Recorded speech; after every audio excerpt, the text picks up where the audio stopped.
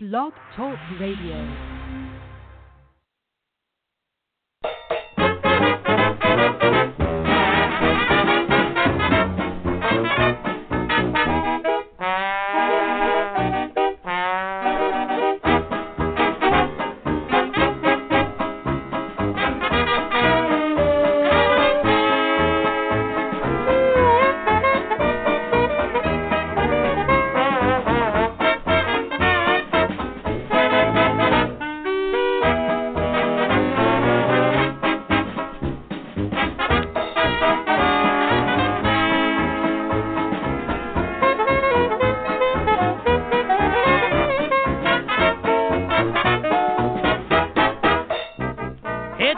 You're my first, you're my last, you're my everything, and the reason for all my dreams, yeah. You're my sun, you're even my moon and my guiding star, my kind of wonderful, and that's what you are. Yes, baby, I know there's only one like you, honey, 'cause I also know something else they couldn't have made two, not of you.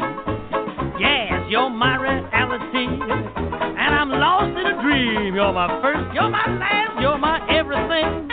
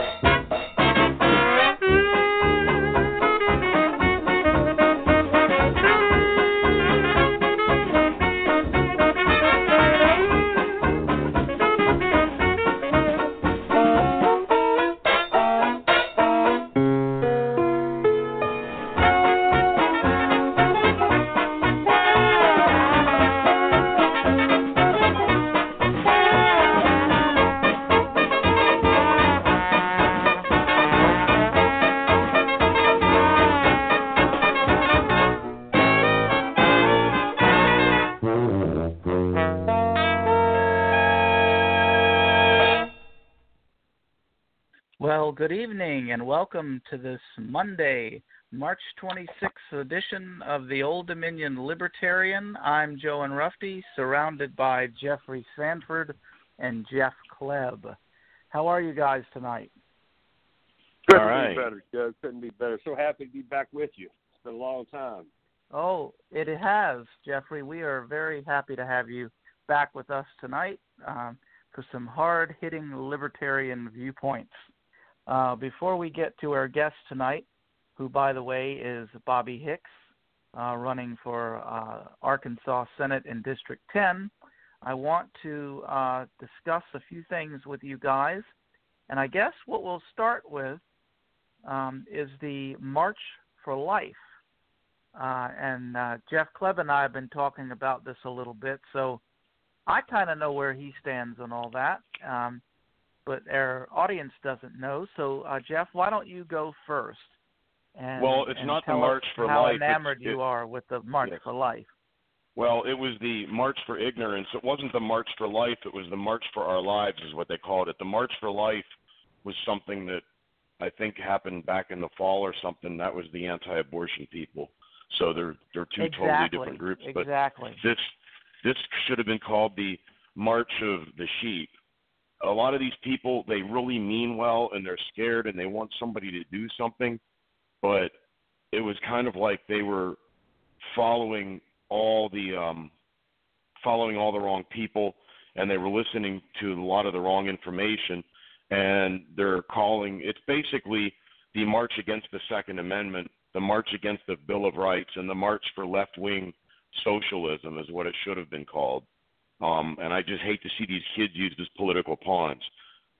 These people have been, they're like puppets on strings. And there was one of the students said that the bump stock ban was just the start, and you give us an inch and we're going to take a mile or more.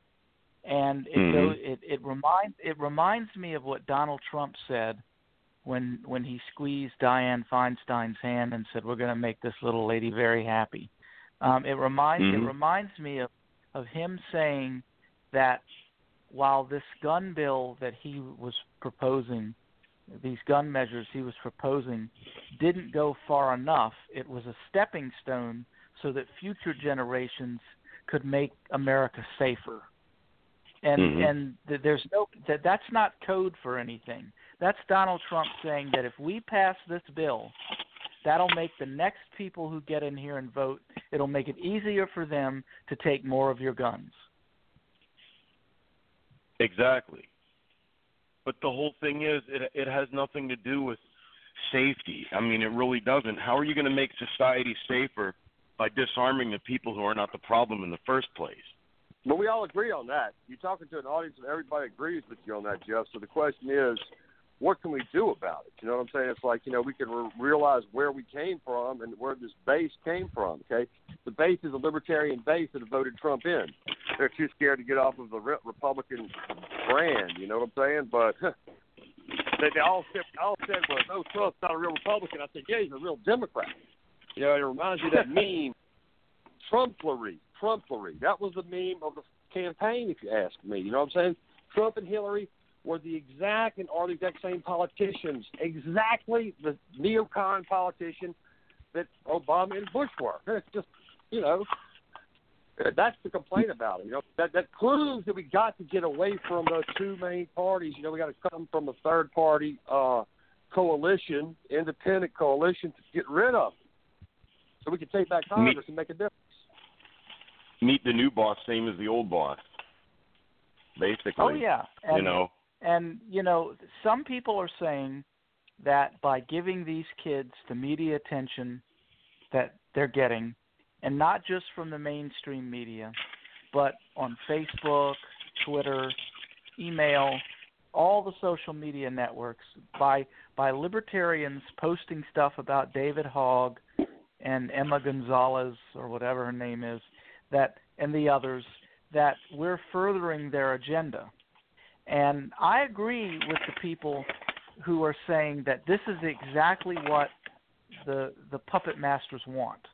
They want people like Jeff Kleb to... It's a continuation of identity politics. Just like Obama came in as the black guy everybody loved. Now these young people come in as the young people. You know what I'm saying? Everyone just flocks to them. It's like, come on, open your brain. And the thing is, the puppet masters, they want people like Jeff Kleb and Joe Enroughty and Jeffry Sanford and Andy Craig to get on Facebook and blast these children so that they can turn around and say, look how mean these people are being to the children. And we fall for it. We fall for it every time. That's crazy, Jeff. But some people might listen and might learn, So, I mean, what else is going on this week? Besides that, there's other huge news. The budget buster, man. The $1.2 trillion spending bill. Man, that's just something. I personally know some diehard Republicans down here that are they're lost. They don't know what to do with themselves. They just don't. Well, as I stated on Facebook 2 nights ago, a very good friend of mine who I have known for close to 20 years, who is about as Democrat as you can get. She voted for Hillary. She voted for Obama both times. When Donald Trump won, she crawled under her bed and cried for 3 hours. She stayed in. She lost her job because she didn't go to work. She was so upset. Mm-hmm. And Donald Trump signed that Omnibus spending bill. And when I talked to her on the phone, she said, he gave us everything we've ever wanted. And She said, no fuss about it. He signed that bill, and we got everything we wanted. She said that would have never happened under a Hillary Clinton presidency. Trump, she the said, coalition bill. Well, I mean, I get that. I mean, when Donald Trump said that he was going to bring people together and they were all going to work and get things done, I had no doubt about that. I just knew what he meant by get things done. New York City liberal gun laws. Pay off everybody you can, and then pass all the bullshit things to make them feel good on top of it, man. We got everything straight with President Trump. Yes, well, so they I mean, think. when you have Nancy Pelosi and Chuck Schumer going on live TV, which don't mistake this for what it isn't. Chuck Schumer's on live TV 24/7, but when he goes on live TV and he praises Donald Trump, and he literally did that, and so did Nancy Pelosi. I mean, we've got a serious crisis on our hands when that happens. You got the worst kind of bill. When they say that a bill is bipartisan, you know you got the worst of it. Then people really get screwed.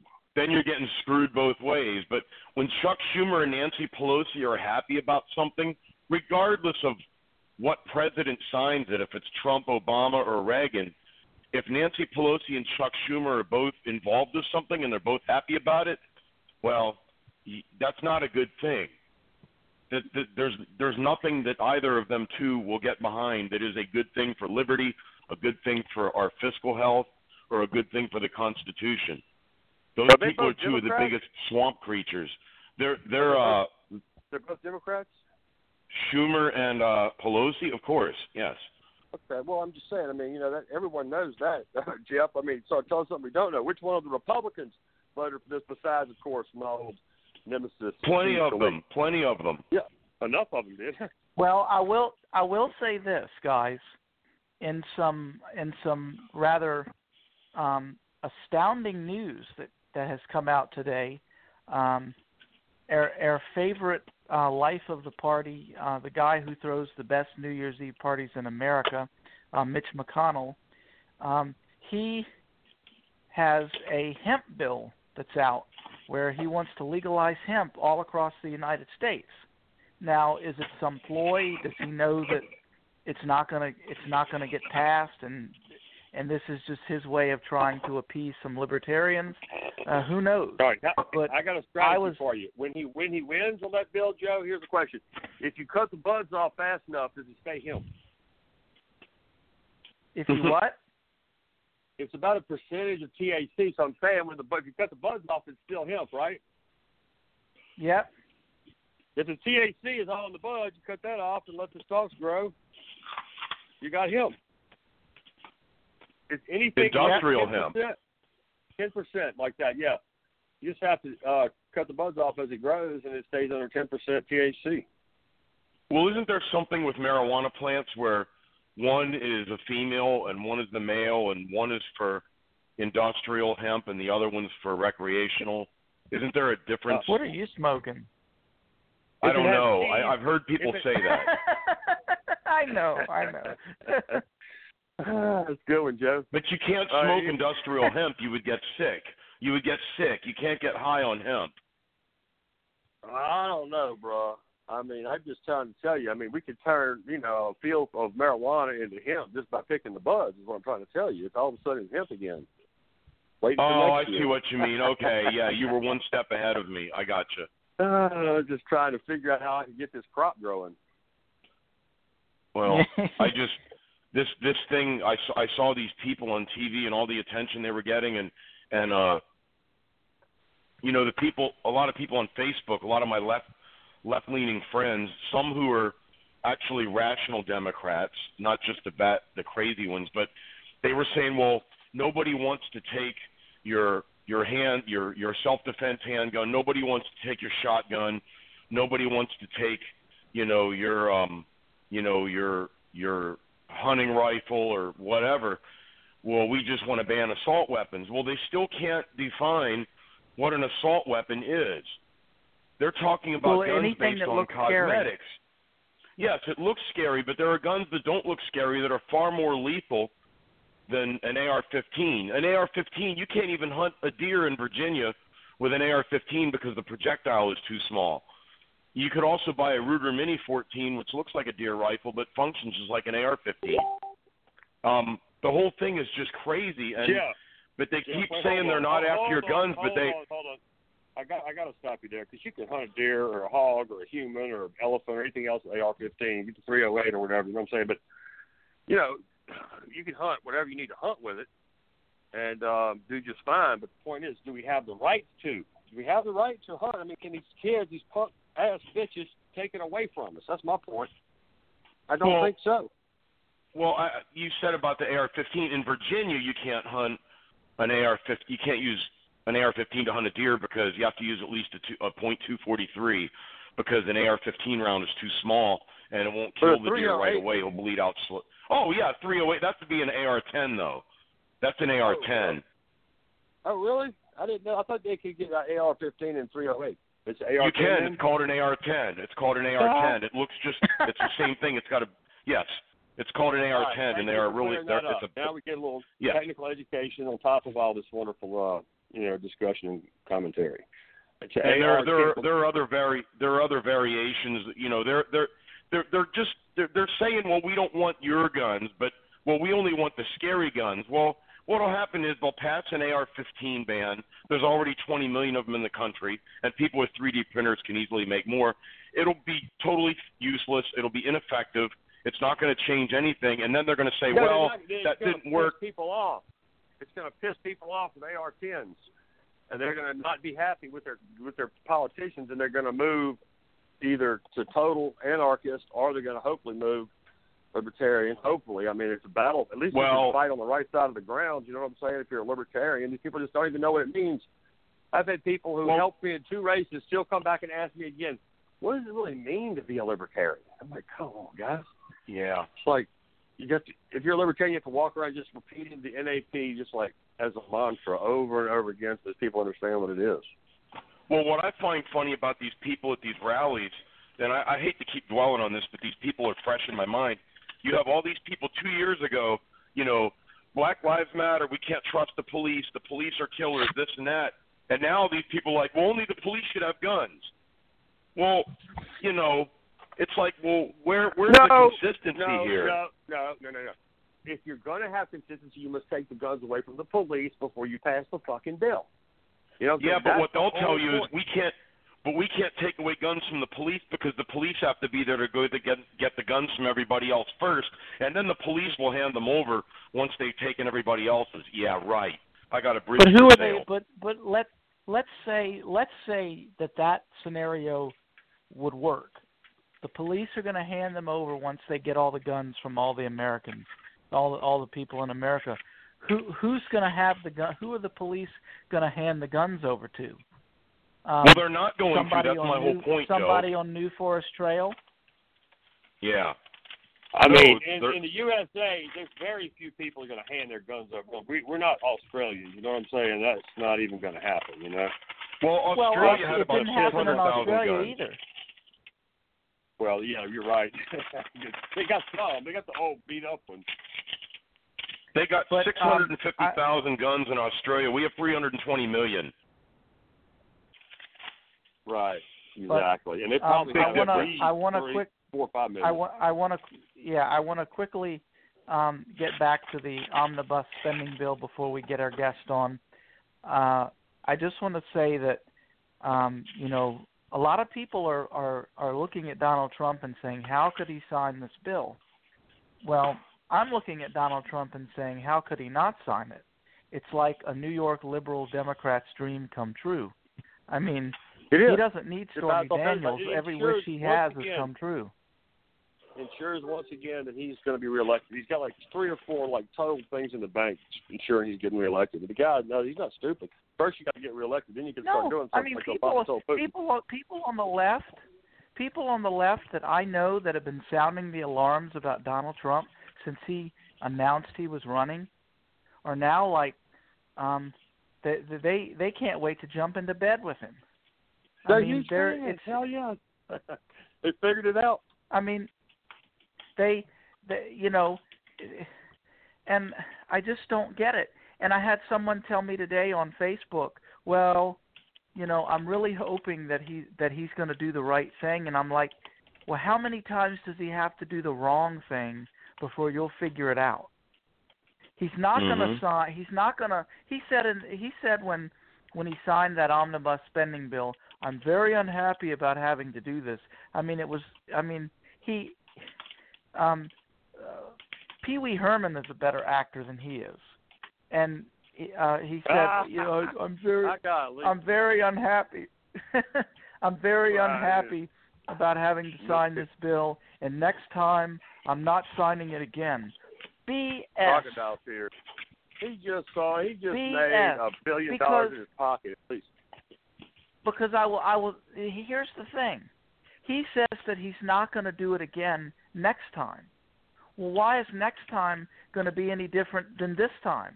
If he can stand firm and say no next time, why couldn't he stand firm and say no this time? The same results are going to happen if he says no next time that would have happened this time. The people it's are trying easier to to say, kick the can down the road. Okay, he was here's blackmailed. He had no choice. Would Gary Johnson have been able to keep it under 1.2? Gary Johnson would be able to what? Would Gary Johnson be able to keep the debt under 1.2 trillion? And here's my answer to that. Gary Johnson would have been presented with spending under 1.2 billion on this bill. Would he been able to? Yeah, Joe. Let's answer that. Well, here's my answer to that. Gary Johnson would have been presented with that bill, and Gary Johnson would have said, "I'm not signing it. You take it back and you fix it, and you send me a balanced budget, and I'll sign it." And then it probably would have gone back to Congress, and they would have said, well, this is what we want, and this is what we're putting through, and they would have voted on it, and they would have overridden his veto, and Gary Johnson would have come on national TV and said, ladies and gentlemen, I vetoed this bill because it puts us further into debt. They took it back, and instead of fixing it and sending me a balanced budget, they decided to override my veto. They own it. It's not me. You take it out on them. That sounds and like he would have also, and I'll do. tell you, and he would have said to the American people, here is my budget that they refused to look at. Mm-hmm. He would have called a national press conference.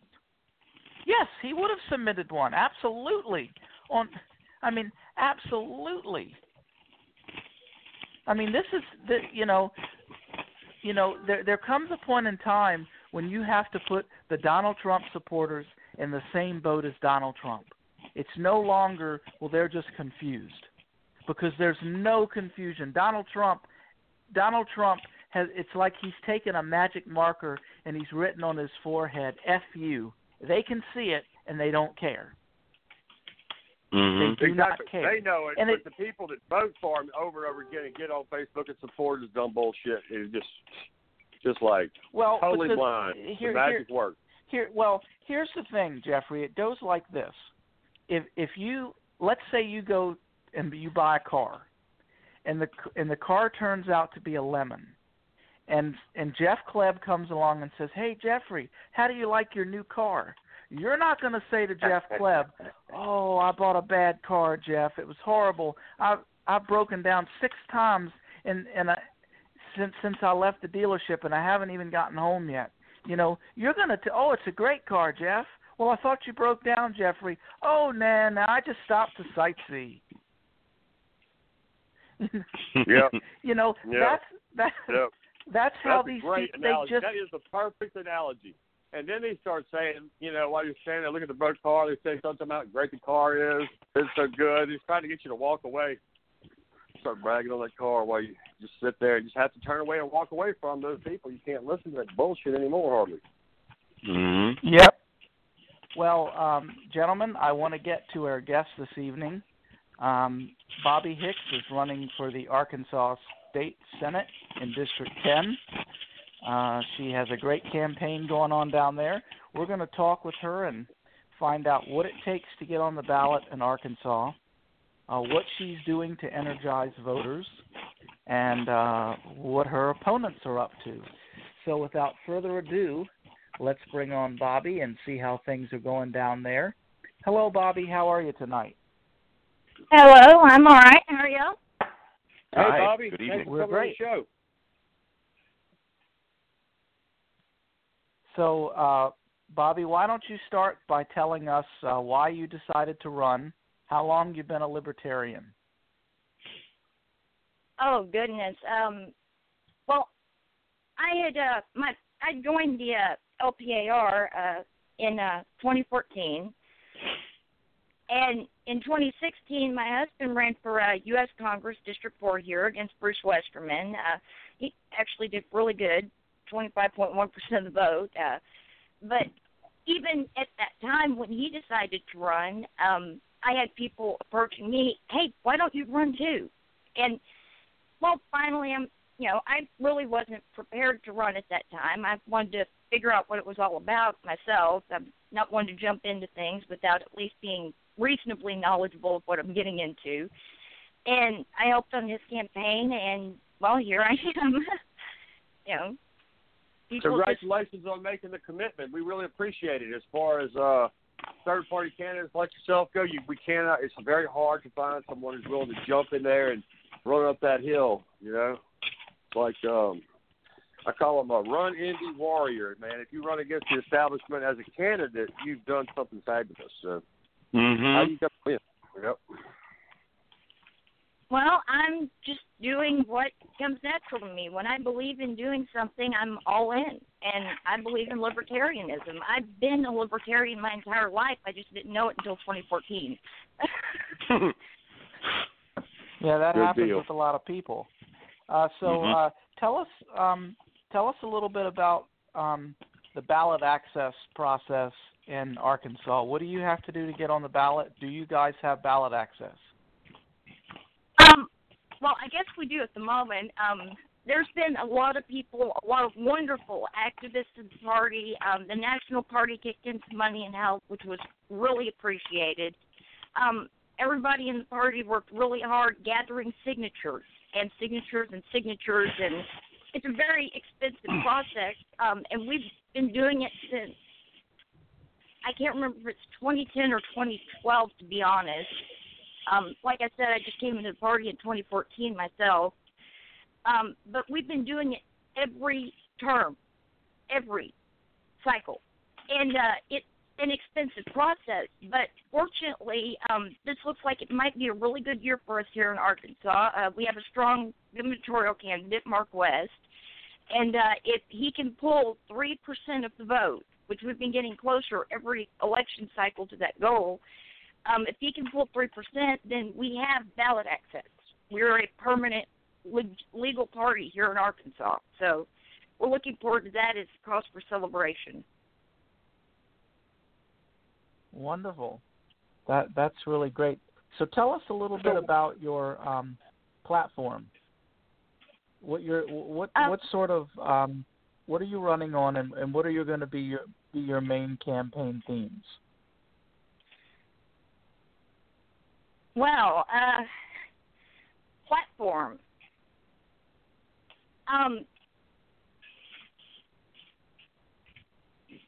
Give me a second. I need to get my thoughts together here.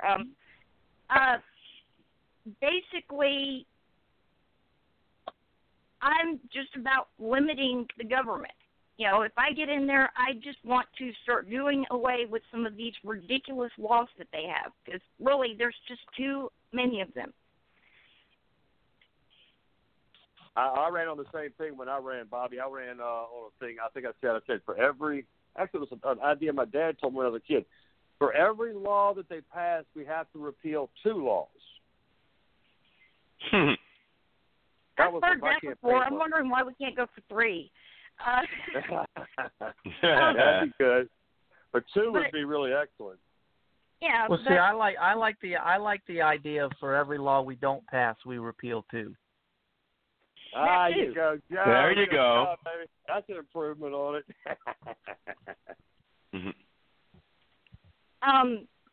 Well, I got a question for you, Bobbi. I got a question. What is the most libertarian thing you ever did? most libertarian thing, oh my God. Most libertarian thing. Well, I'm running for office. That's a good start. That's a great start. That's a great answer too. I love that. That really is the main call to right there. You know what I'm saying? To get people out to run for office. I mean, if you're willing to do that, you're like, to me, you're like the guys on Normandy Beach climbing up the hill into the machine guns, because it's a tough thing. But we all got to run at the same time, and then everyone will know about us. You know what I'm saying? We run it one time in every race across America. Hopefully in 2018, which is this year, we could actually get a bunch of us elected. Yeah, I could foresee that happening. I've got 2 kids, and I'm raising them to be libertarians. I guess that counts. Yeah, absolutely. Have you lived in Arkansas all your life? More or less. My parents brought me here when I was a kid and stuck me up on a mountain, and, well, I'm still here. So. What's your What mountain? What mountain is it? Ozark. Which one? Well, it's not one in particular. It's just. Oh, okay. I know a few. I was over there. I went and drove around Arkansas a few times. That's a great, beautiful property there about 25 years ago. Which I got to. Well, we're here right in the middle of the Ouachita Mountains, so. Oh, we went to Lake Ouachita 2 years ago for the you rent a big boat and you go out there on the lake and they tie you off and you're on the island and you rent a boat. It's a great Lake Ouachita is beautiful. Mhm. Which part of the state is your district? Far west over to the Oklahoma border and just kind of running up and down there. Is the lake in your district, Lake Ouachita? I don't think it is. I think we've got part of the Gray Lake. That's some beautiful lakes in Arkansas. Very. Yeah, so tell us a little bit. Do you have any opponents yet? That's what yes, I was gonna say. I'm going against the incumbent, who I don't know if he actually campaigns or not. Apparently, he hasn't really had anybody step up to challenge him. But Larry Teague is a Democrat, and he's term limited to 2019 anyway. So I'm wondering why it would really be all that difficult to get elected at that. I mean, but who knows? Right. It should be easy for you to win. And that's what I thought, too, the first time. Then I got 1%, and I was like, oh, my God, this is awful. But I did it again after that, so. Yeah. It's just an uphill battle, but it's a raising of the consciousness. Like you say, you didn't know you were a libertarian until 2014. Now you're running in 2018, 4 years later.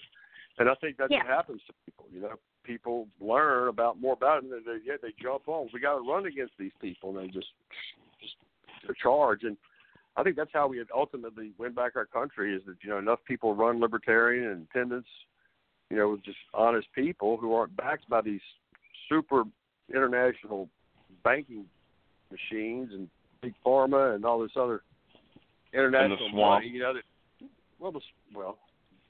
they just go to the swamp to get their checks approved.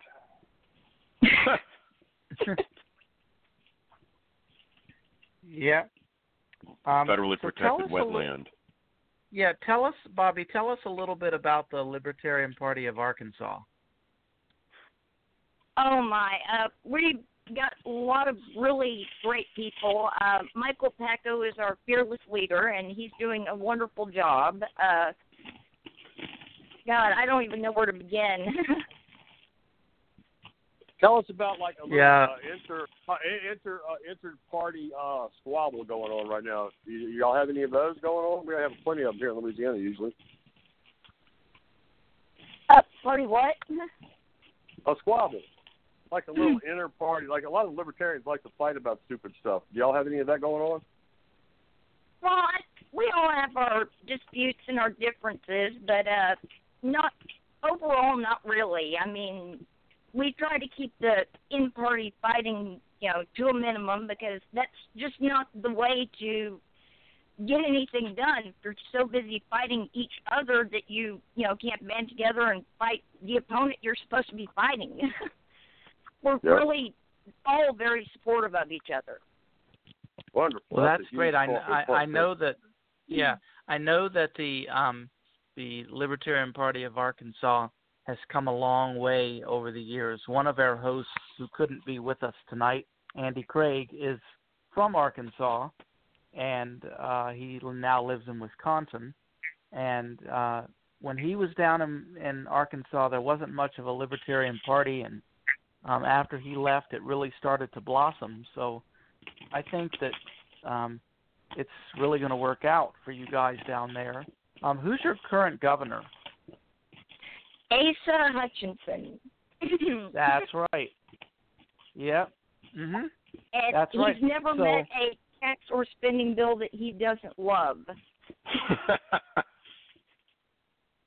Yeah, I mean, so that's how you know Frank Gilbert, right? I love Frank Gilbert. He's a sweetheart. Yeah. Yes, Frank Gilbert. We've had him on the show several times.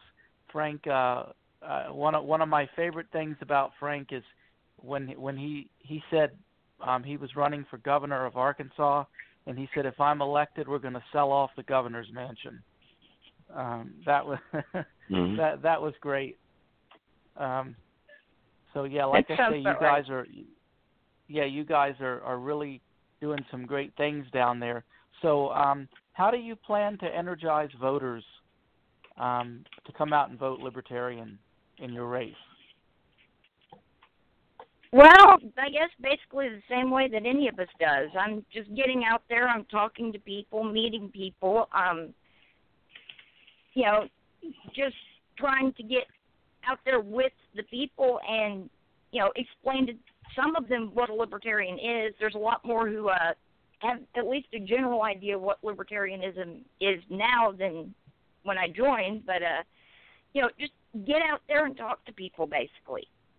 I mean, what else can we do? Mm-hmm. Well, what do you say to people? Yeah, what do you say to people, Bobbi, when you go up to them and you're saying something like, "Hi, I'm a libertarian. I'm running for the Arkansas Senate. Would you consider voting for me?" And they say, "Well, I would, but I don't believe you can win." What's your answer to that? That's a good one. I'll give you the answer. The answer is you can't win otherwise. I'm the only reason. How can you win?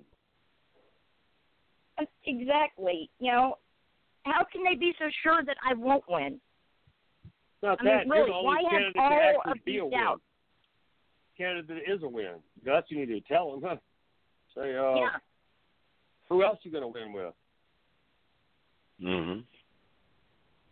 They're starting to figure it out. Yes.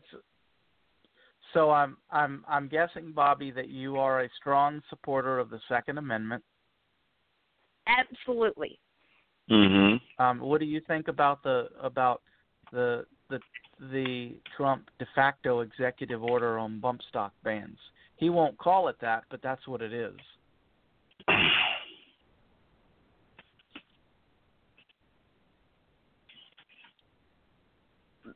Well,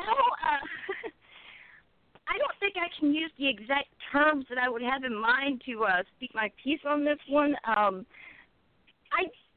don't see really what difference that's going to make. Prohibition never solves anything.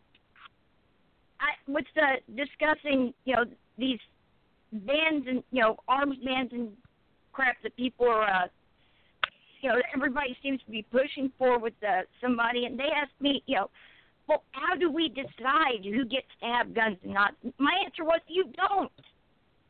Mm-hmm. You simply don't. Mm-hmm. Great answer. You decide Great answer. who. That's pretty good.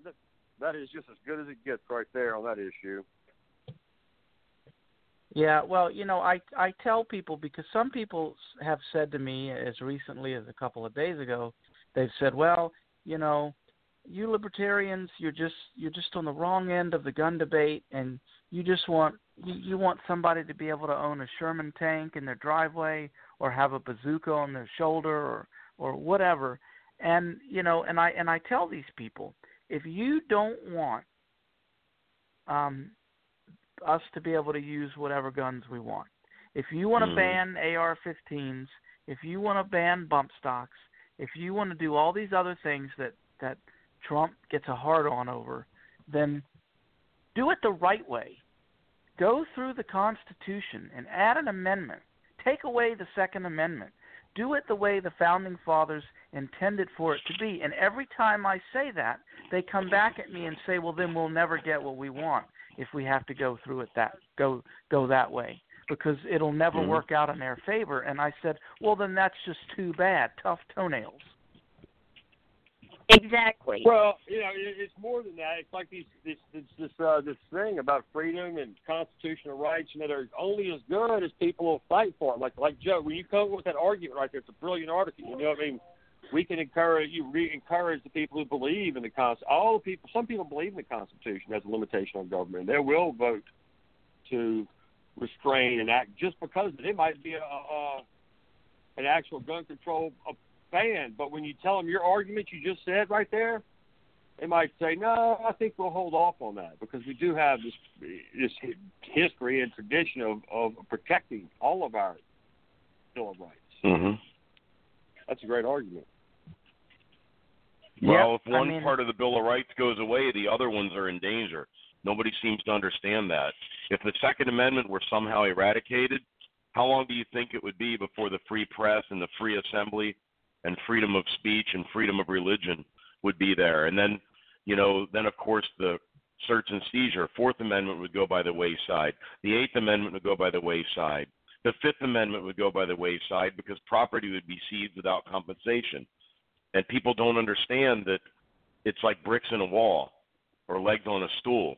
You start kicking out legs. What they really don't understand is that they've almost kicked all the legs off except the Second Amendment. It's like, it's like people have been standing behind the Second Amendment pretty strong, but they let everything else go because they figure, if the government gets out of hand, we'll just revolt and, do what Americans do and be all right. But, the rest of the legs have almost they've been kicked off the stool. Mm-hmm. Yep. Well, personally, Bobby, go ahead. Personally, I would rather be on the wrong end of the gun issue than on the wrong end of a gun. That's something that people don't really consider. Mm-hmm. I love it. That's good. Yeah, did you come up with that? I never thought of it that way, but you have people that will say, on one side, you've got people that are saying, well, you're interpreting the Constitution wrong. You're supposed to ignore that comma.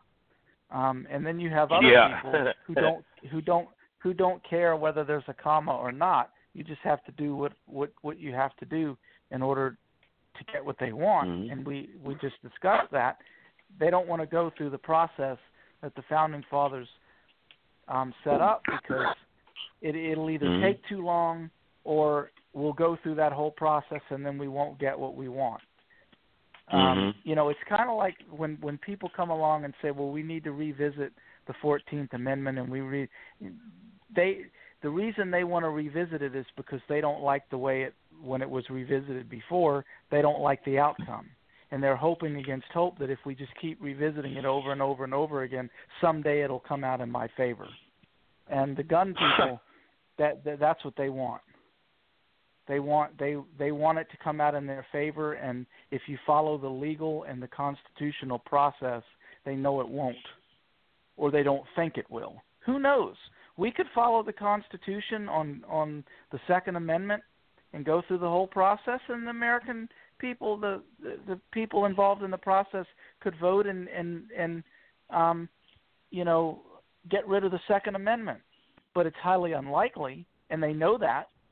And that's why they just want to circumvent all the rules that we're supposed to follow and just do what they want. Well, in a nutshell, getting rid of the Second Amendment would require 2/3 of both houses of Congress and 3/4 of the states. Okay. In addition to that, once that happened, then it would go to the 10th Amendment, which would leave it to each state. And 46 out of the 50 states have their own provision for the right of armed self-defense or the keep and bear arms or whatnot. So then you'd have to go to those 46 out of 50 states. Then you would have to get them to all repeal it. Now you've got 100 million people with 300 million plus firearms throughout the whole land mass of the United States. Now come and get them. That's really what it would come down to. And it would make the war between the states from 150 years ago look like a Girl Scout camporee. I mean, that's pretty much how bad it would be. We should learn of what happens when Americans go to war against each other. We did that already, and right now it would be a lot worse. We don't want to do that again. Yeah, I agree. I do. I think it would be pretty bad, and people aren't willing to take that into account because they put their emotions and their feelings above and beyond everything else. Well, they're also very ignorant of history, economics, and civics. There's so many moving parts to this that people just don't seem to have a clue about it. And well, they just need to ban that. Well, if they never had the guns, then that couldn't. Well, yeah, it's like if my grandmother had a package, she would have been my grandpa. But you can't just say, well, if we never had the guns. Well, maybe that's true. Some of what the anti-gun people want, they've got a point if we never had the guns in the first place, but the genie's already out of the bottle. That ship has already sailed, so to speak, And, yeah. You're basing this all on emotion without understanding history, civics, or anything, the black market that would come up. There are so many hidden unintended consequences that nobody would you can't even imagine it. Yeah. So Bobbi, how are you going to convince Democrats to vote for you?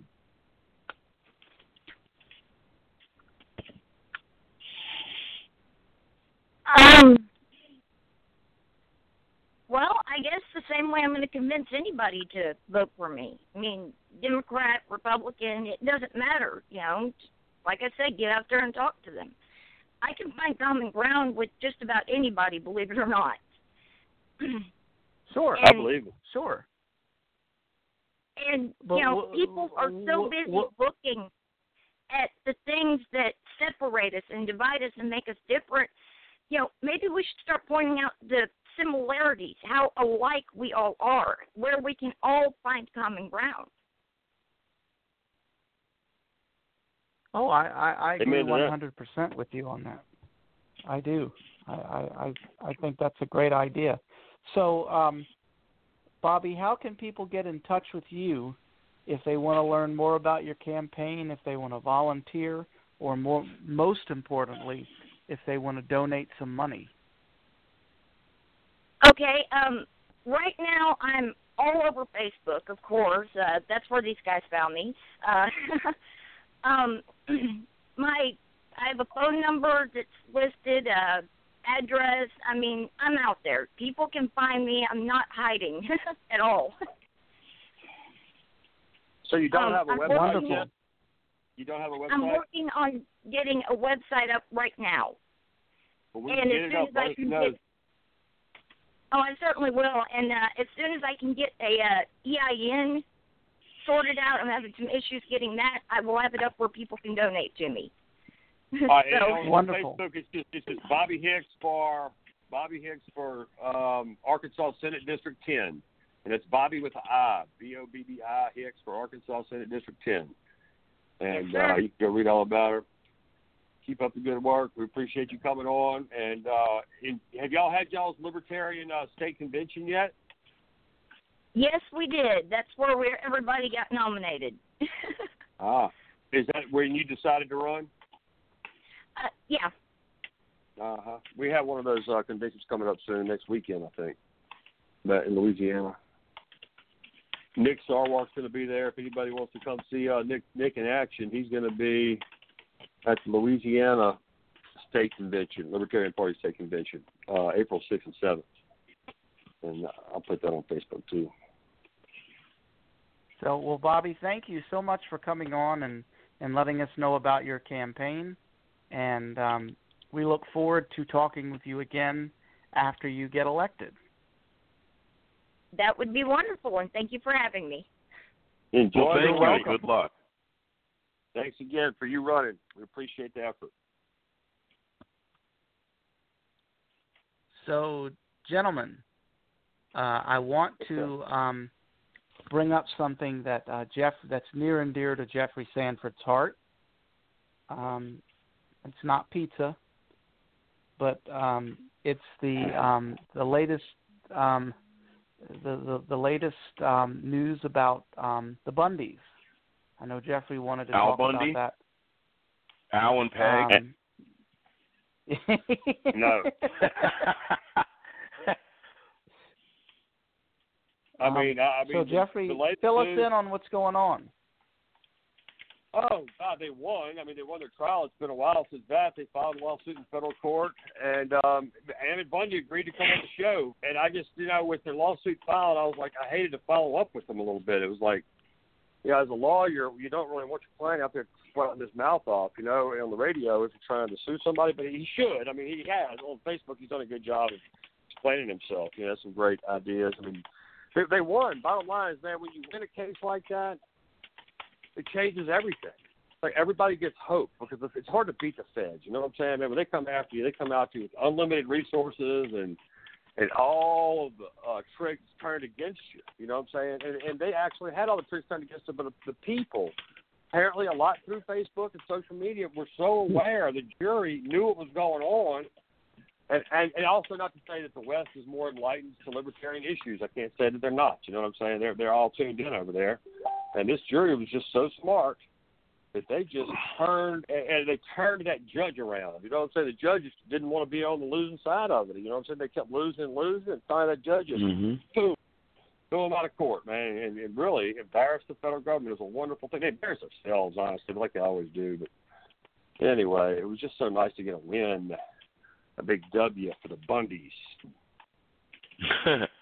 I just keep thinking of Al and Peg. I'm sorry. I mean, I don't even get that joke. You know what I'm saying? These people sacrificed years out of their life, their friend. You know, I mean, they died. Well, they tried to make it out like, they tried to make it out like they were the bad guys and they were trying to screw over the taxpayers and all this other stuff. The narrative on them was it's just insane. If they would have been a bunch of leftist Antifa people, everybody would be like saying, oh, the government's being mean to them. But then because they're not left-wingers and they're not, Occupy people, they're trying to bring scorn and ridicule down on them and make everybody hate them. It's really sad. I think it's the same group. I mean, I hate to say this, but I mean, somebody's paying these idiots to show up. They can't all show up like this organically. Something's going on, And YouTube has now banned videos that talk about these crisis actors. YouTube has banned the video. It says it shows the different pictures. I mean, it just shows you. I mean, social media is under the thumb. Mainstream social media is just as much under the thumb of this, control of the information. I guess you call it the propaganda machine, which our Congress appropriates money to the Department of Defense to fool their own people. I mean, if you're going to give, I don't know the number that they passed, but I mean, they've been doing it for years now. They allow propaganda against us. So anything you see on TV could very well be just a defense partisan, budget. Legally the defense they could make all this stuff up just to scare us into giving up our guns so the defense actual industry is more well off. It's like, that's the law. They can do that. Well, it's a monopoly on force, too. Information and force, but I'm just saying the information you cannot even trust that there's that many people out there because the Department of Defense can legally lie about it to us. Mm-hmm. Exactly. So, guys, what do you think about all the latest stuff going on in the Trump campaign with McMaster getting out and John Bolton getting in? It's got to mean something. It's got to mean something. but I have no idea what it means. That's some kind of internal Washington, D.C. politics. You know, you have to be a certain kind of insider to know even what all this stuff's about, you know. I try to read a lot, but exactly, you know, the ways Trump, his administration has had to sort of keep chugging through opposition all the way from then till now, and now it just pays off everybody left. I mean, it's just crazy. Who knows? I have no idea. Mm-hmm. Y'all are closer to D.C. up there than me. What's up? I wish we could tell you. Yeah. I wish we could tell you, but you know, there seems to be this revolving door in the Trump campaign, and I think that that part of it is that these people are saying to Trump, "You can't do that. You can't say that. You can't do that. That's not how it works." And he says, "Oh yeah, bye." Yeah, let me show you how it works. I do. I mean, golly, you got to appreciate the man for that. At least he has repeatedly shown these people what a new reality. You know what I mean? And who knows? Now he's got John Bolton as the national security advisor. I'm trying to look something about that guy's mustache. That mustache just creeps me out. I think his support they want every you know, war that he ever figured had a chance about, and lying about the yellow cake to get us into Iraq and everything else. He's just a horrible human being responsible for millions of lives of deaths already. Just with his own opinion. But you know, you know what's very interesting?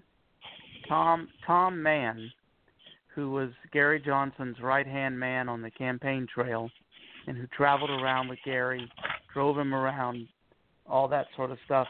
He talks about waiting in the green room when Gary was doing interviews at these news networks, Fox and so on, and John Bolton would be in the green room also. And the makeup people would come in to fix him up to go on the air, and they would reach to touch his mustache, and he'd get all bent out of shape about it. Maybe it's alive. I mean, you know, they would try to grab my mustache too. It's like a milk mustache, you know. Yeah. Like, all right, so here's what you're telling everybody, Joe. You say when you see John Bolton, go for the mustache. Yeah, that'll get it. That'll paralyze him. If you see John Bolton, go for the mustache. Well, it's just like if you're attacked by a bunch of clowns, go for the juggler. Same exact thing. Yeah. That was my bad joke for the night. So we stuck an hour and a half show into an hour. Anything else? There's got to be some other atrocities against libertarian principles out there in the world. What's going on in the international? Oh, look, Trump kicked 60 Russians, agents, out of the U.S. They shut down the thing in Washington, the consulate or something like that. Mm-hmm. That does not seem very pro-Russian. They must have done something bad. Well, yeah, they did. They helped him win. They helped him win. He's fucking over like, well, U.S. always fucks over their allies. Oh, my God. It's like a rule of thumb. When you win, you must fuck everybody over. Hey, Joe, did you want to say anything about the Libertarian convention in Richmond? Oh, yeah, that would be some interesting news to talk about. We had our convention on March 10th downtown at the SunTrust Bank headquarters in their big auditorium. We nominated and elected Matt Waters for U.S. Senate, and Matt was on the program a couple of months back, maybe a month or so, and really great candidate. Jeff and I had a chance to interview him, and he's a good guy. We have some other candidates running throughout the state. One of them is Pete Wells, who is running here against Donald McEachin, who's a stalwart in the Democratic Party of Virginia. And by the way, Matt Waters is running. Yeah, Matt Waters is running against Tim Kaine. So that's going to be a very interesting race to follow, and I'm hoping we can get Matt back on after he gets on the ballot. He's collecting signatures. But the Virginia convention was very well put together by our state chair, Bo Brown, and the committee he had working with him, which was 3 or 4 people, myself included. Dick Cheatham, who we've had on the program several times, was one of the guest speakers.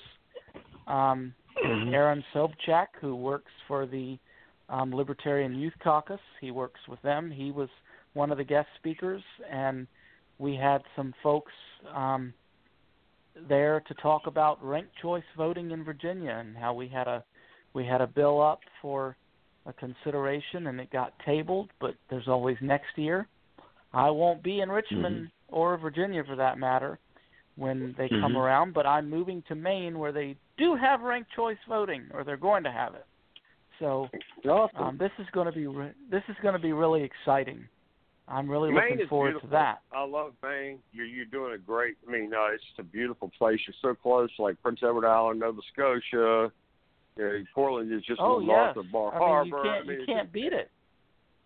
No, it's awesome. It's one of the most beautiful places in the world. You just can't beat it. I mean, 4 nor'easters in 2 months. I mean, what can you say? If you like snow, I mean that people are saying to me all the time, "Oh, they had 4 nor'easters in less than 2 months. Are you sure you want to go?" I mean, this is nothing new, folks. This weather has been going on since Maine existed, and quite frankly, Portland didn't get much of it. So it's not the colder the better for me. So I like the high speed like jet propelled ferry that they've got from Bar Harbor to St. John's, Nova Scotia. It's an amazing ferry. Yes, man. I know about that. Just ride that thing. Just ride that thing for fun. You know what I'm saying? It's a great deal. It's fast. Yeah, it's cool. Well, what else is going on, y'all? Something else got to be good out there in the world of liberty. It must be China. Must be fucking somebody over there somewhere. Excuse me, I'm sorry I'm cussing so much, y'all. I'm about to get a spine. I know, but I start thinking of libertarian principles and it makes me cuss. So I apologize to that, to the FCC and all the listeners. But China must be doing something to screw over the libertarian principles of the world, huh? What's China doing terrible these days? I'm sure they are. Slave labor. Well, I mean, I think they might have straightened up. While we're talking about that part of the world, what do you guys think about Donald Trump meeting with Kim Jong-un? I mean, that kind of fell by the wayside after Trump signed the Omnibus spending bill and some other things happened. But do you think he's actually going to do it? Well, where would they meet? Like in Japan or something, or Australia? It'd have to be a neutral area. There's no way Donald Trump is going to North Korea. Trump's probably not. Yeah, Japan would be a good spot, but I mean, Un's not going to go to Japan. I think he got to go to China. It's got to be. No, you have to. Jeffrey, you have to say it like Donald Trump. China. China. Yeah. China. China, yeah. Yeah, but yeah. That's a great question, Jeff. Where will this thing happen? Where's it going to all go down? It would have to be somewhere neutral. But I mean, how about South neutral. Korea? No way, man. He'll never go there. Ooh. The only way he'd go there is if he had a nuke strapped to him. Well,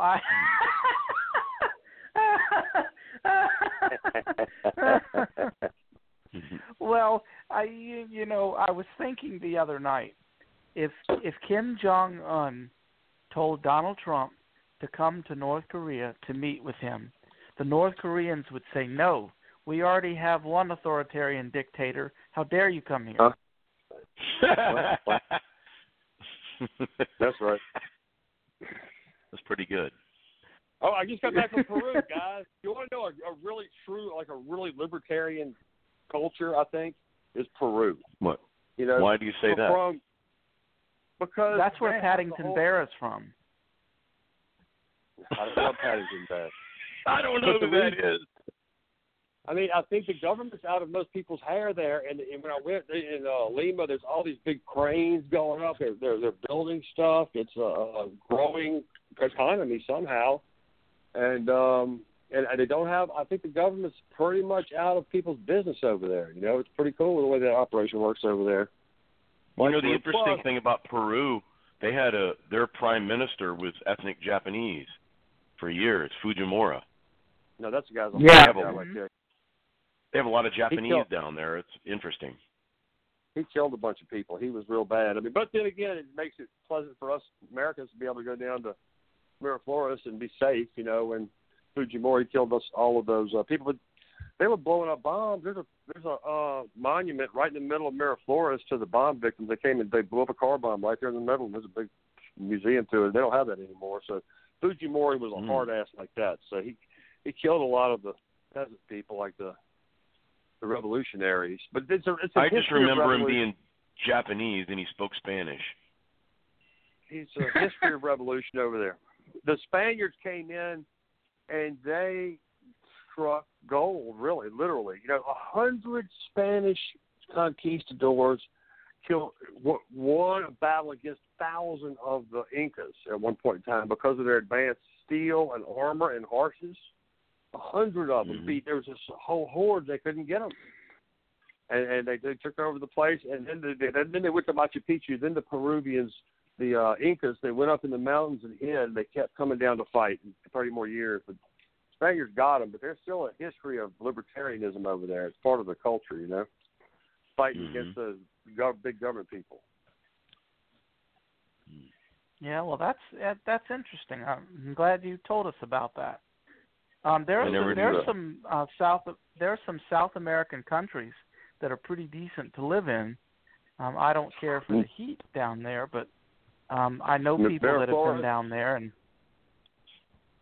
Miraflores on the west coast, on the Pacific coast, that breeze comes off of there. It's the middle of summer. It's like being in San Francisco. It's 70 degrees every day. They have these fresh fruit vendors on every corner. They have, you know, it's just the people work so hard for their money. It's, you know, it's like what America would be like when our dollar gets our petrodollar gets kicked to the curb. It's going to take probably 30 or 40 or 50 years to get back to where Peru is right now with their deal. But I've heard that Chile is also improving. Mm-hmm. Ecuador, Colombia is a great spot. There's going to be a lot of development in Colombia. Colombia is sort of through the worst of the. You know, I hear that some of the resorts in Venezuela are really just fantastic. The views from there are just you can see the bread lines from there. Yeah. You can probably go pick some up cheap too, man. You know what I'm saying? If you have dollars, you can get a lot down there. Yeah. Yep. So, I think that we have had a fairly productive show tonight. Our guest Bobbi Hicks came on and talked with us a little bit, and we got to know more about the Libertarian Party of Arkansas. And this has just been a good show. We covered a lot of ground tonight, and there's a lot. There's a lot going on. There's going to be more to come by our next show because we are, certainly, Donald Trump can't go a day without stirring up some sort of controversy. And somebody brought up a very good point today, and Nick Gillespie over at Reason Magazine wrote about it, and he said, "Don't let Donald Trump distract you with Stormy Daniels." And he said basically that while you're busy worrying about Stormy Daniels, who is not going to cause Donald Trump to get impeached, Donald Trump and Washington are still pure crap, and they're still going to do things. And if you're worrying about Stormy Daniels and you're concentrating on her, you're not going to see what Trump and the rest of those guys are doing with their other hand.